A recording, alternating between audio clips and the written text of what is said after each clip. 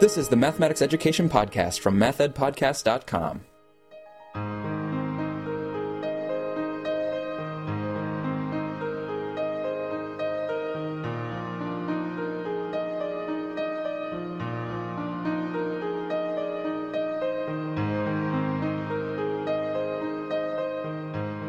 Welcome to the Math Ed Podcast. My name is Sam Otten from the University of Missouri, and my guest is Dr. Joanne Lobato, who's a professor in the Department of Mathematics and Statistics at San Diego State University. Joanne, thanks for being here.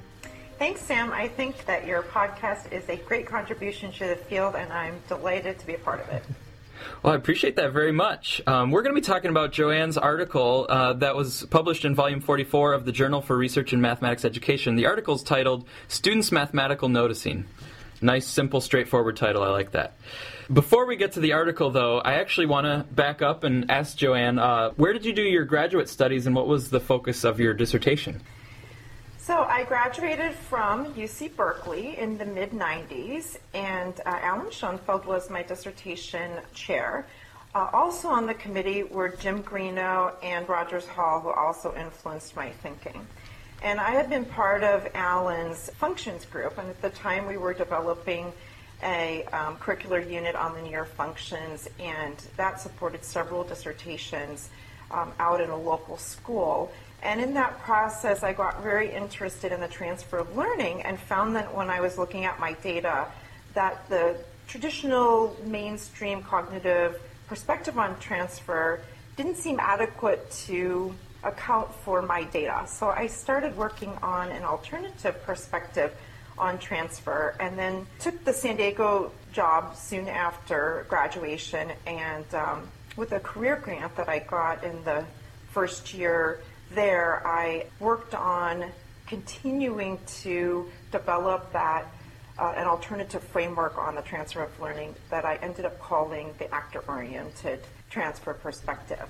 And even though the paper we're talking about today isn't framed in terms of transfer, it doesn't explicitly mention transfer, that was in the back of my thinking in terms of the design of the study.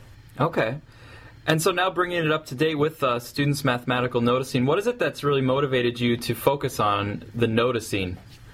Yeah, so there's actually a little history here. So back in 2003, my research team and I published a paper in Mathematical Thinking and Learning called Focusing Phenomena, and this was done with Amy Ellis and Ricardo Munoz.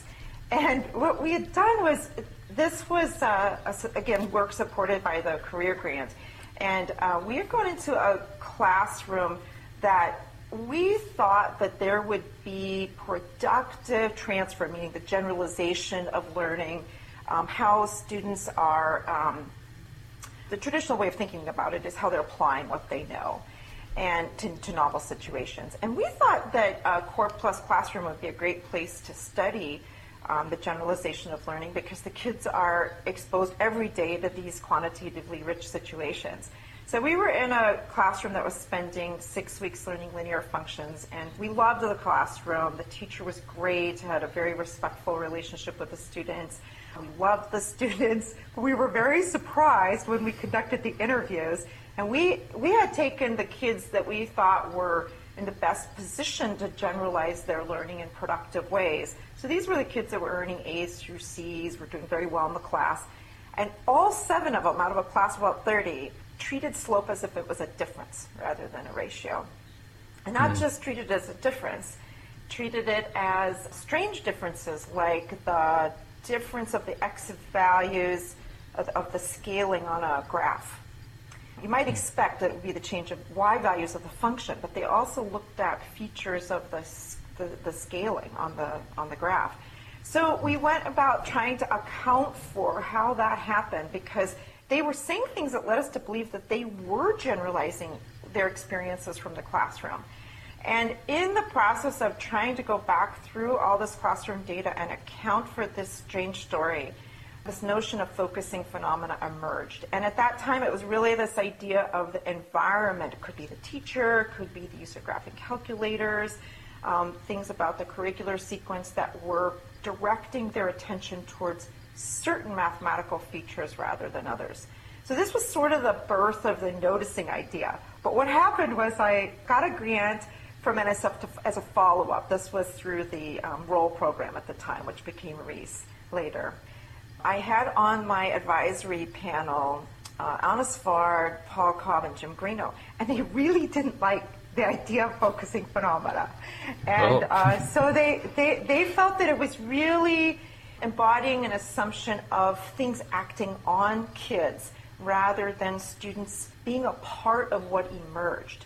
And so that really, for me, was sort of the birth of the focusing framework that I set forth in this paper.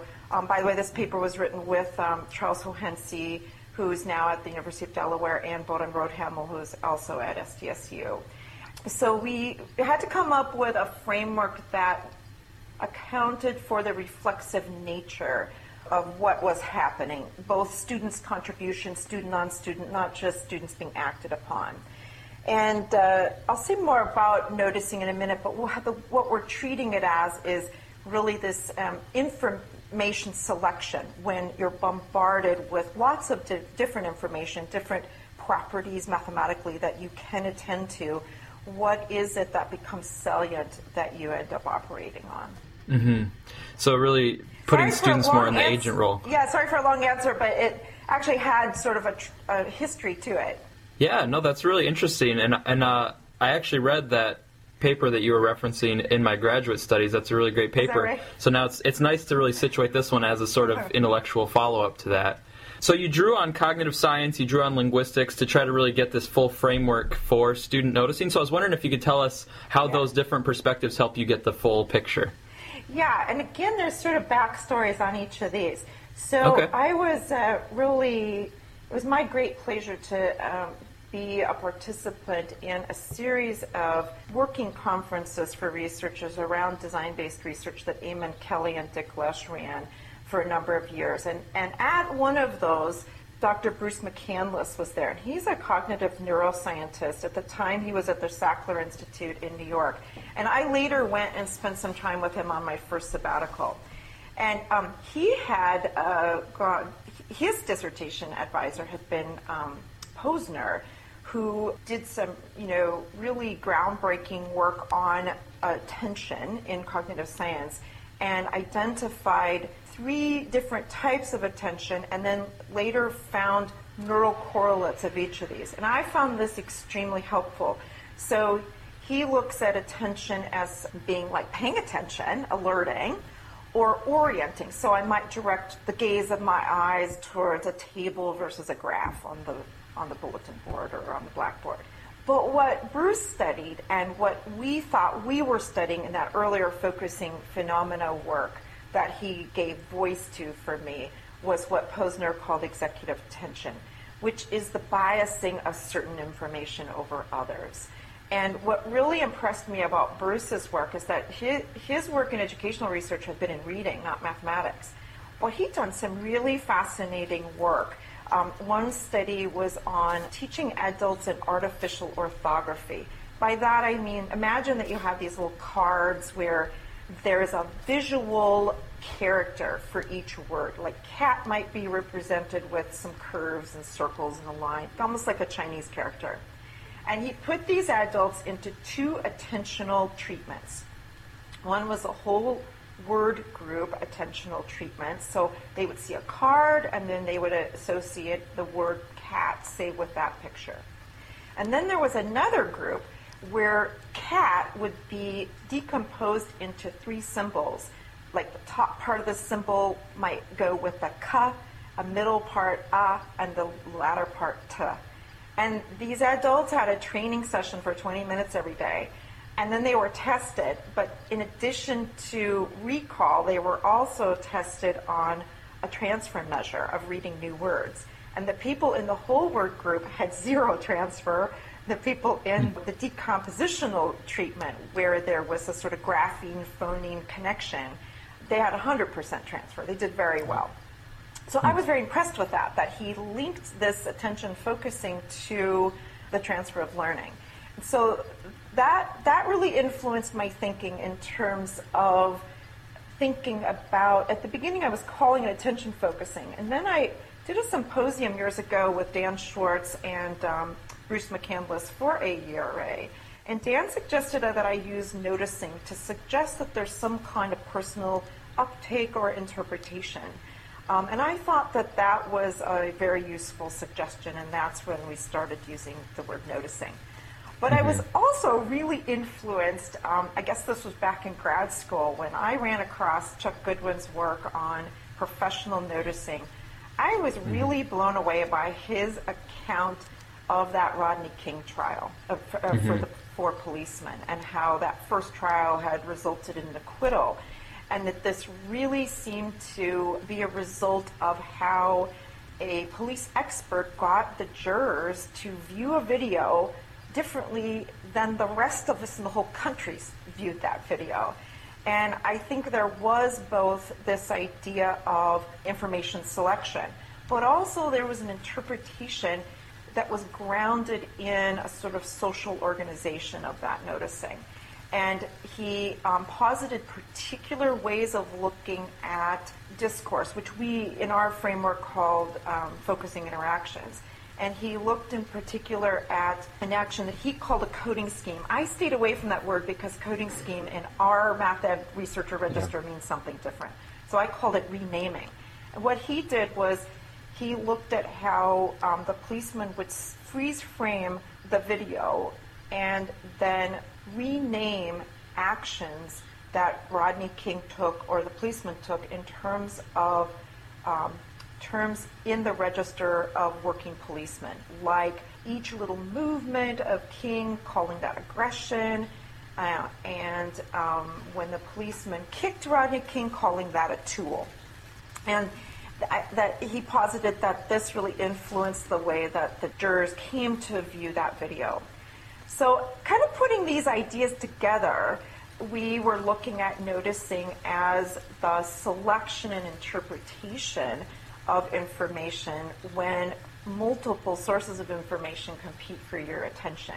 But we added one thing to it, and we use an example in the article of just considering a simple table of, very simple values. Linear function, right? So that you've got, say, a function of y equals 5x, and in the x column, say you have 0, 1, 2, 3, and over on the right you have 0, 5, 10, 15. We know from research that many kids don't even see the x's. They just look down the y columns and see a recursive pattern of, say, goes up by 5. But I've also interviewed kids where they think that it's not a linear function unless those x's are lined up by 1s. So it has to look like something like -3, -2, -1, 0, 1, 2, 3, or it's not a linear function. So, and also kids can look across the table. But we realized that this can't just be a perceptual phenomena, because imagine that you looked at, say, the values of 2 and 10. I could form an additive comparison of 8 and then focus my attention on that, or I could form a multiplicative comparison that the 10 is 5 times as great as a 2 and focus on that. So we included that these objects that kids are attending to could also be conceptual in nature. And that was an adaptation from Goodwin, since his work was focused primarily on video, and then he's got examples with archaeologists, how they come to see colors in dirt and name those colors in terms of a Munsell chart. And so I think the phenomena that we were dealing with ratio, where it can't simply be a perceptual phenomena, because you have to, we believe that a ratio is the result of some kind of mental act. So that's why we added that to the definition. So you have this noticing as a kind of information selection, interpretation, and then working with that information in some way. Mm-hmm. So drawing on those different perspectives, you ended up with the framework where you have the centers of focus, as you mentioned. Then you have the focusing interactions, which you also mentioned. And then you have some mathematics-specific dimensions to your framework. You have the mathematical task. Yeah. And then you also have the nature of the mathematical activity, which is kind of like, I sort of thought of this as like enveloping the whole thing. Because if you're in a classroom, for instance, you have the kind of nature of mathematical activity in that classroom, which you're kind of contending influences what students might notice or not notice. Yeah, so I want to say a word about each of the 4 components. Okay. So the inception of this focusing framework really came from this advisory board meeting that I mentioned. And after it was clear that those three very senior researchers didn't like focusing phenomena, I just threw away my agenda for the next day and had them help me think of an approach that we should take. And that time we didn't have really the words for anything, but out of that came, with further development came the focusing framework. And this centers of focus really was missing from the earlier focusing phenomena study. In the focusing phenomena study, the only individual component we had were those individual interviews that occurred during and after the unit. We didn't have a way of tracking the kids during class, what information they were selecting. So the centers of focus was a way of actually tracking individual kids. So this study was really influenced by a desire to coordinate individual aspects of noticing with the social organization of noticing. And the centers of focus was an attempt to look at what each individual kid was attending to. Then this focusing interactions really grew out of this concern from Paul, Anna, and Jim that we weren't adequately dealing with the sort of emergence and co-construction of what's noticed. And so by looking at it in terms of discourse, we could look at both student and teachers' participation in those discourse practices. And then the next two were really came from suggestions by Paul Cobb. He said, well, why don't you do just a kind of narrative description of the participatory structures that are there that seem to be influencing attention focusing. And he suggested the term nature mathematical activity. I think in retrospect I could have used the idea of a norm or maybe a kind of a focusing norm. But I wanted to honor his contribution, so I've always kept with that language that he had come up with. And then he also suggested the idea of looking at the affordances and constraints of the task. And it's important to note methodologically that these really have different status. So most of our analytic time went into tracking the centers of focus and the focusing interactions. And the other two were much quicker and sort of more backgrounded. I'm speaking with Joanne Lobato about her article in JRME entitled Students' Mathematical Noticing. And I'll refer listeners to the article itself because there's actually a pretty detailed methods section, which I appreciate very much. But for the interview here, I was wondering if you could just briefly let us know about the setting and the participants just so that we can have a framework for interpreting what you found. Well, I'd actually like to talk about a couple things, global issues in the methods, because I think I was at a point in my career when we designed this study where I wanted to change some of the things that I'd been doing. So up to that point, I'd really seen myself as a researcher looking at student learning and transfer, and often had studies of small n, teaching experiments, designing experiments. And I wanted to grow the method. So this grant was funded at the time when the Institute of Educational Sciences had come out with guidelines for researchers where they were considering randomized clinical trials and experiments as the gold standard in educational research and tying the money to that, and this was sort of having a chilling effect on NSF. And at the time, getting grants was quite competitive through NSF as well. So I thought, kind of putting these ideas together, using a suggestion from Eamon Kelly, who had been my program officer at NSF when I had the career grant. He suggested that I go to the Pfizer pharmaceutical website and look at actually what their phases of research were. And I realized that this medical model that had been touted by people behind IES really didn't do it justice. They looked at this last stage of randomized clinical trials and didn't look at the previous 3 stages where you have things like dosing response studies. And so what I wanted to do was grow my method by using some kind of random assignment of kids to different treatments, which we did. We set up 4 after-school classes at a 7th grade.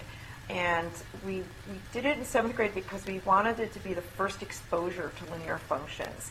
And I stuck with linear functions because this was basically a proof of concept of this framework and this approach, and so I wanted to pick a topic that I knew something about and had had some previous success with.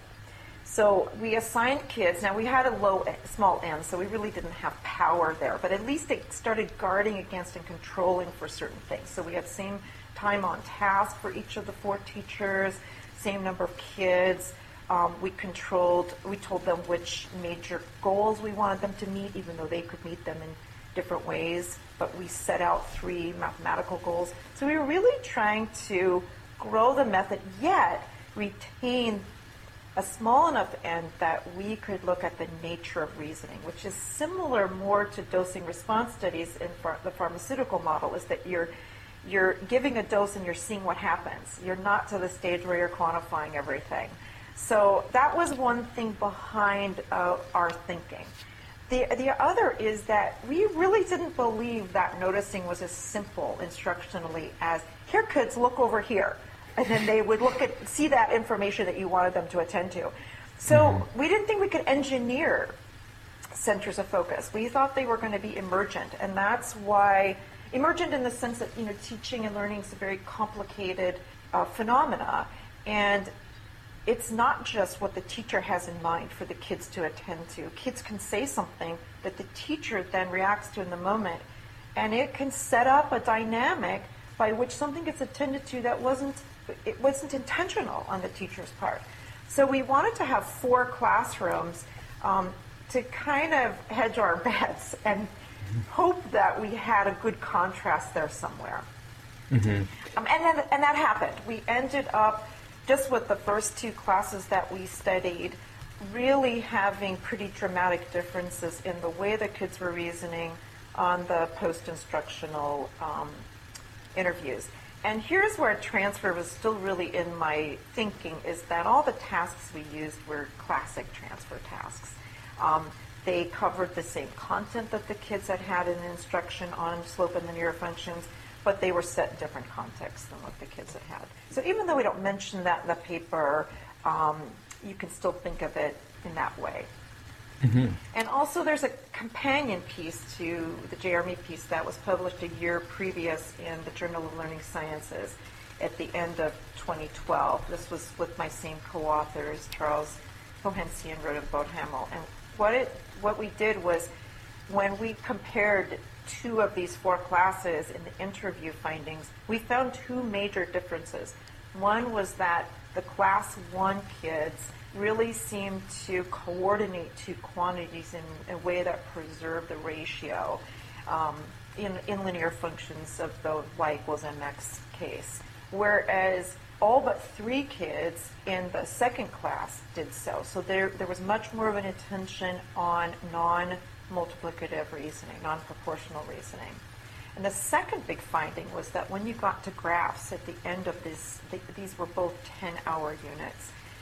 When you got to graphs, the kids in class 1 were attending to the quantities on each axis and what the points represented in terms of measurable things in the situation, like distance and time, if you're looking at a speed context, whereas the kids in class 2 completely ignored what was on the axis. Only one kid accurately found the slope of a function, and they were looking at boxes rather than quantities. And it's in the JLS paper that we use the focusing framework to explain that finding, where in the JRME paper we explain the first finding. So there's really companion pieces. If someone is interested in this one, they might be interested in the other one. But they're framed very differently. The JRME paper goes into the research on noticing, and the JLS paper frames it in terms of transfer. So it's called Noticing as a Plausible Transfer Mechanism. I don't remember my exact title, something like that. And you have both the interview data and then the classroom observations, and in the JRME article you spend more time really going into the classroom observations. So I was wondering if then you could kind of give us a glimpse of what you did see happening in the classrooms in class 1 versus class 2. So, this is another thing before I talk about a specific result. One reason why we wanted to do the comparisons, and by the way, doing a paper where you're comparing 2 classes and you have a framework where you have 4 analytic passes for each class, plus interviews is not for the faint of heart, right? It was actually very hard to get that into a reasonably length paper. And what was interesting is one of the reviewers for the JRME paper said, why are you doing a comparison? Why don't you just study class 1? Because this is where things, I guess, the kids were a little more productive in terms of their reasoning on the interviews. But we made a strong argument to keep the comparison because I think, especially for the last two components of the framework, the role of the tasks and the role of the nature of mathematical activity, are very hard to see unless you have a contrast. Whereas the first two, the centers of focus and the focus and interactions, are more analytic in nature, and you can do that kind of analysis on just a single classroom. But we felt that the comparison was really helpful. So one thing that I guess I found very interesting about the results came from the second class in particular. So again, we were trying to explain why it was that the kids in the second class, very few of them seemed to coordinate two quantities, where that was all but one kid in the first class. And the first step was to see if there was a conceptual connection between that reasoning pattern and what the kids seemed to be attending to. So that was a connection between the centers of focus and the interview data. And we felt that we did establish that. And the main punchline there is that noticing is an analysis that's done at a more macro level. So in other words, it's not like you see a particular strategy in the classroom data that one kid has, and then they use exactly that strategy in the interview. It's more at a top-level view, like, okay, are these kids looking at two quantities, or are they really just focusing on one?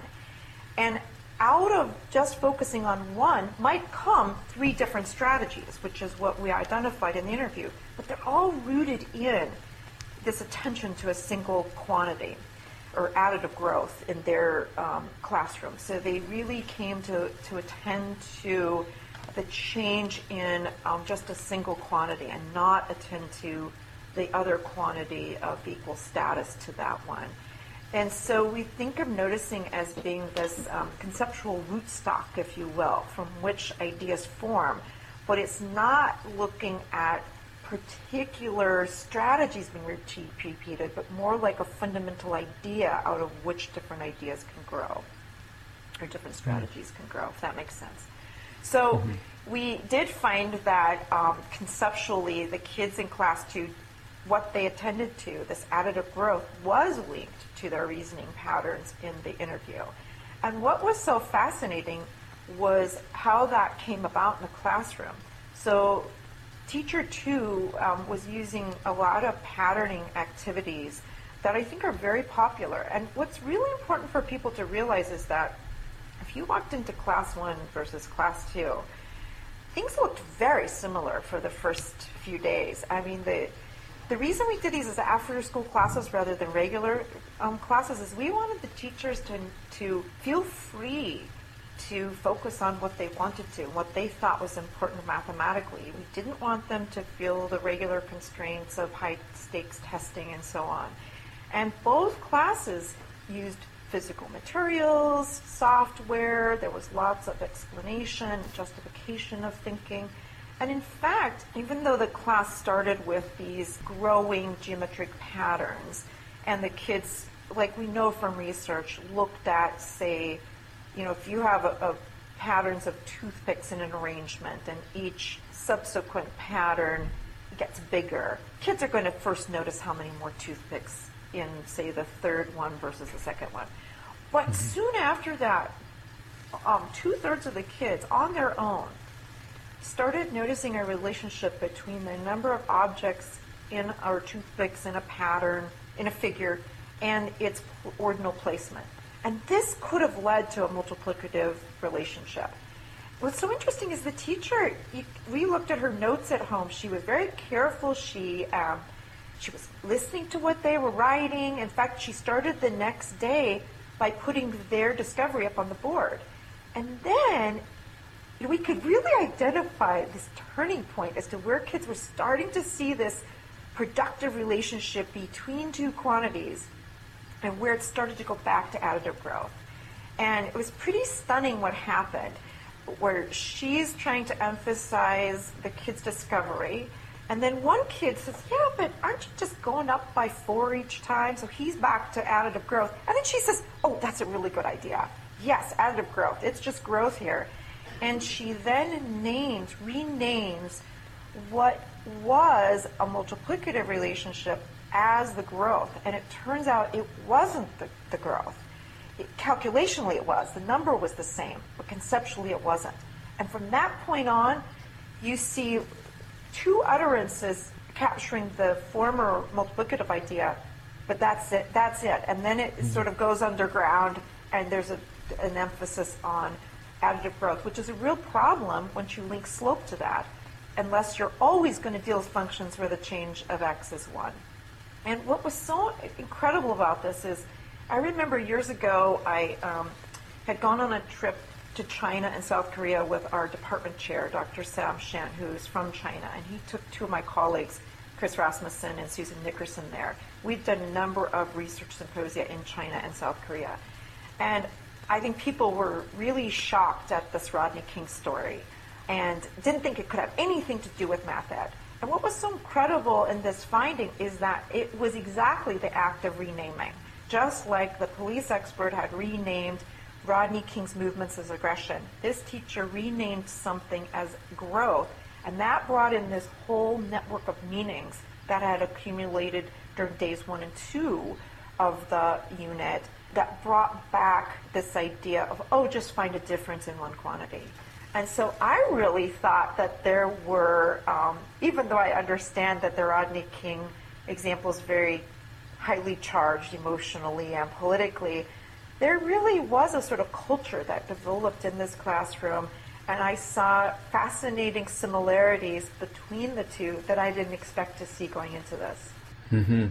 It's really fascinating too to be able to identify a moment like that and then follow through after that. It's like, wow, that really sort of shifted attention back to a place that they had a chance to move beyond, and then compare that to the other classroom, where the other classroom they did pretty successfully move on towards looking multiplicatively at the relationship between the quantities. Yeah, that's right.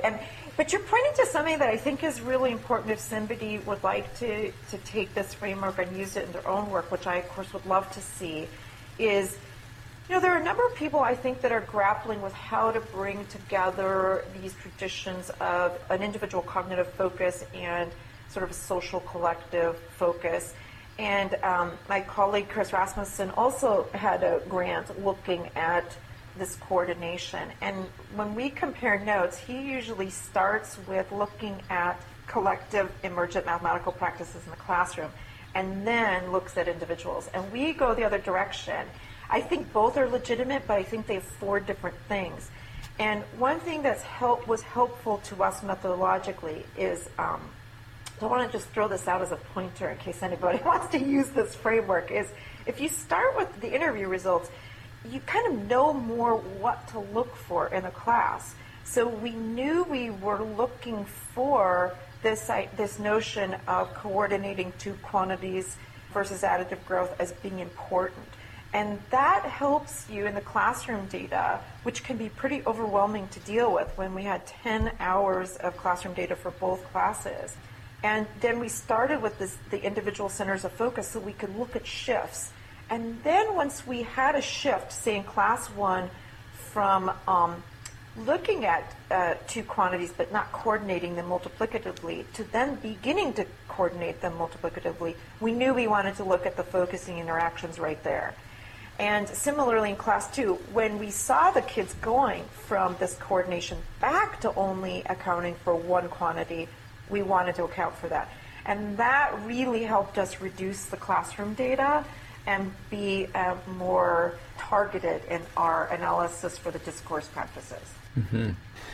My guest is Joanne Lobato from San Diego State University. Joanne, thanks so much for talking about your work and giving some of the historical background and some of the insights. I felt like I was, saw some of the discussions that were happening at your project meetings leading up to this article, so that's always really interesting to hear about. I have one more question that I'd like to ask you, and it's actually quite a bit different. This is my question that comes from my friend Aaron Brackenecki, but it is, if you were not in math education as your career, what would you see yourself doing? As a career, or if I was retired? If you had, you could just take it as if you had a lot more time on your hands. What are some non-math ed things that you might be doing with that time? So I would probably do more volunteering. I currently am pretty active in a group called Love on a Leash, which is a therapy dog group. I have a 4-year-old Samoyed, which is a type of sled dog, and we go and visit nursing homes and reading programs. We go to libraries and kids read to the dogs, which is supposed to kind of help them get over any kind of sense of being judged for their reading and just practice reading. So I would probably do more of that. And then a few years back, before I got too busy, I used to be a very active potter and throw ceramics, and I'd like to return to that. Oh, wow. So very interesting. I probably would do non-math ed-y things, even though I've enjoyed doing this kind of research, but there's other things out there too. Yeah, instead of digging your brain into the data, you can just dig your hands into some clay, right? Right. Joanne, thanks so much for taking the time to talk about your work. Sure, thank you.